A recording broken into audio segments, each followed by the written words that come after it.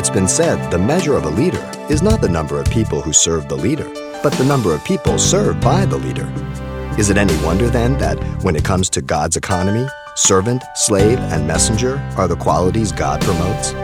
More on today's Simple Truths with Pastor Xavier Reese. Paul the Apostle realized the smallness of his life when he came to know Jesus Christ. Before Christ, we think we're the hottest thing on the planet. But when you come to face with Jesus Christ, you realize how insignificant you are and that you were under the wrath of God. And it makes all the difference in the world. Perspective. Paul presented himself to the Romans by his personal commitment to Jesus, a bondservant of Jesus Christ. He saw himself as a humble servant by this title.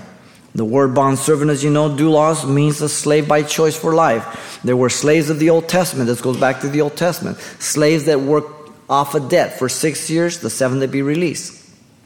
Others were born into slavery, and then others still, after the 6 years, they wouldn't want to be released, so they said, I want to be a bondservant. Serve you for life, master. So he would take him to the door of his house, put him by the door there, put his ear next to the door there, and with an awl and a hammer, make a hole, and he would have an earring, and every time you saw a man with an earring, he was a bondservant of that master. He belonged to him. He served him for life by choice. So next time you see a guy with an earring, say, who's your master?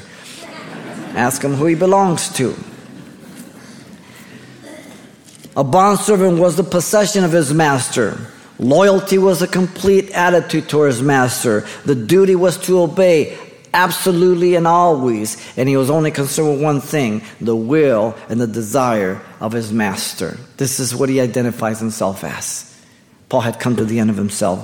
And the title is the most common used by Paul, identifying himself with the Old Testament prophets, called the servants of God. You find it all through the Old Testament and the New. Those who were called by God, anointed by God, and the messengers of God to represent God in what He'd revealed to be spoken. Paul would even include, as I said, his imprisonments as being the will of God. Philippians 1:12, Colossians 4:2, two of the 4 prison epistles that he wrote.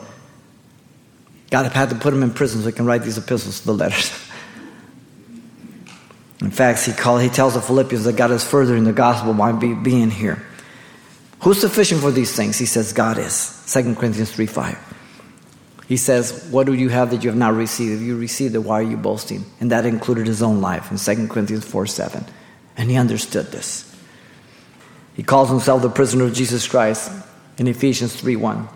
He declares to the Philippians that God was using that to further the gospel in Philippians 1:12. And to the Corinthians, he says that to some, he was an aroma of death, and to others, he was an aroma of life. And then he asks, who is sufficient for these things?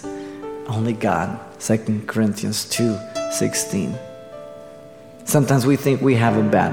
Are we reading the New Testament? Are we reading the history of what happened to Paul and these guys?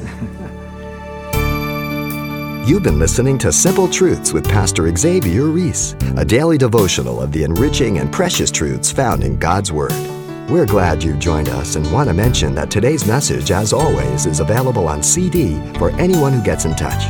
To make your request, give us a call at 800-651-8352. That's 800-651-8352.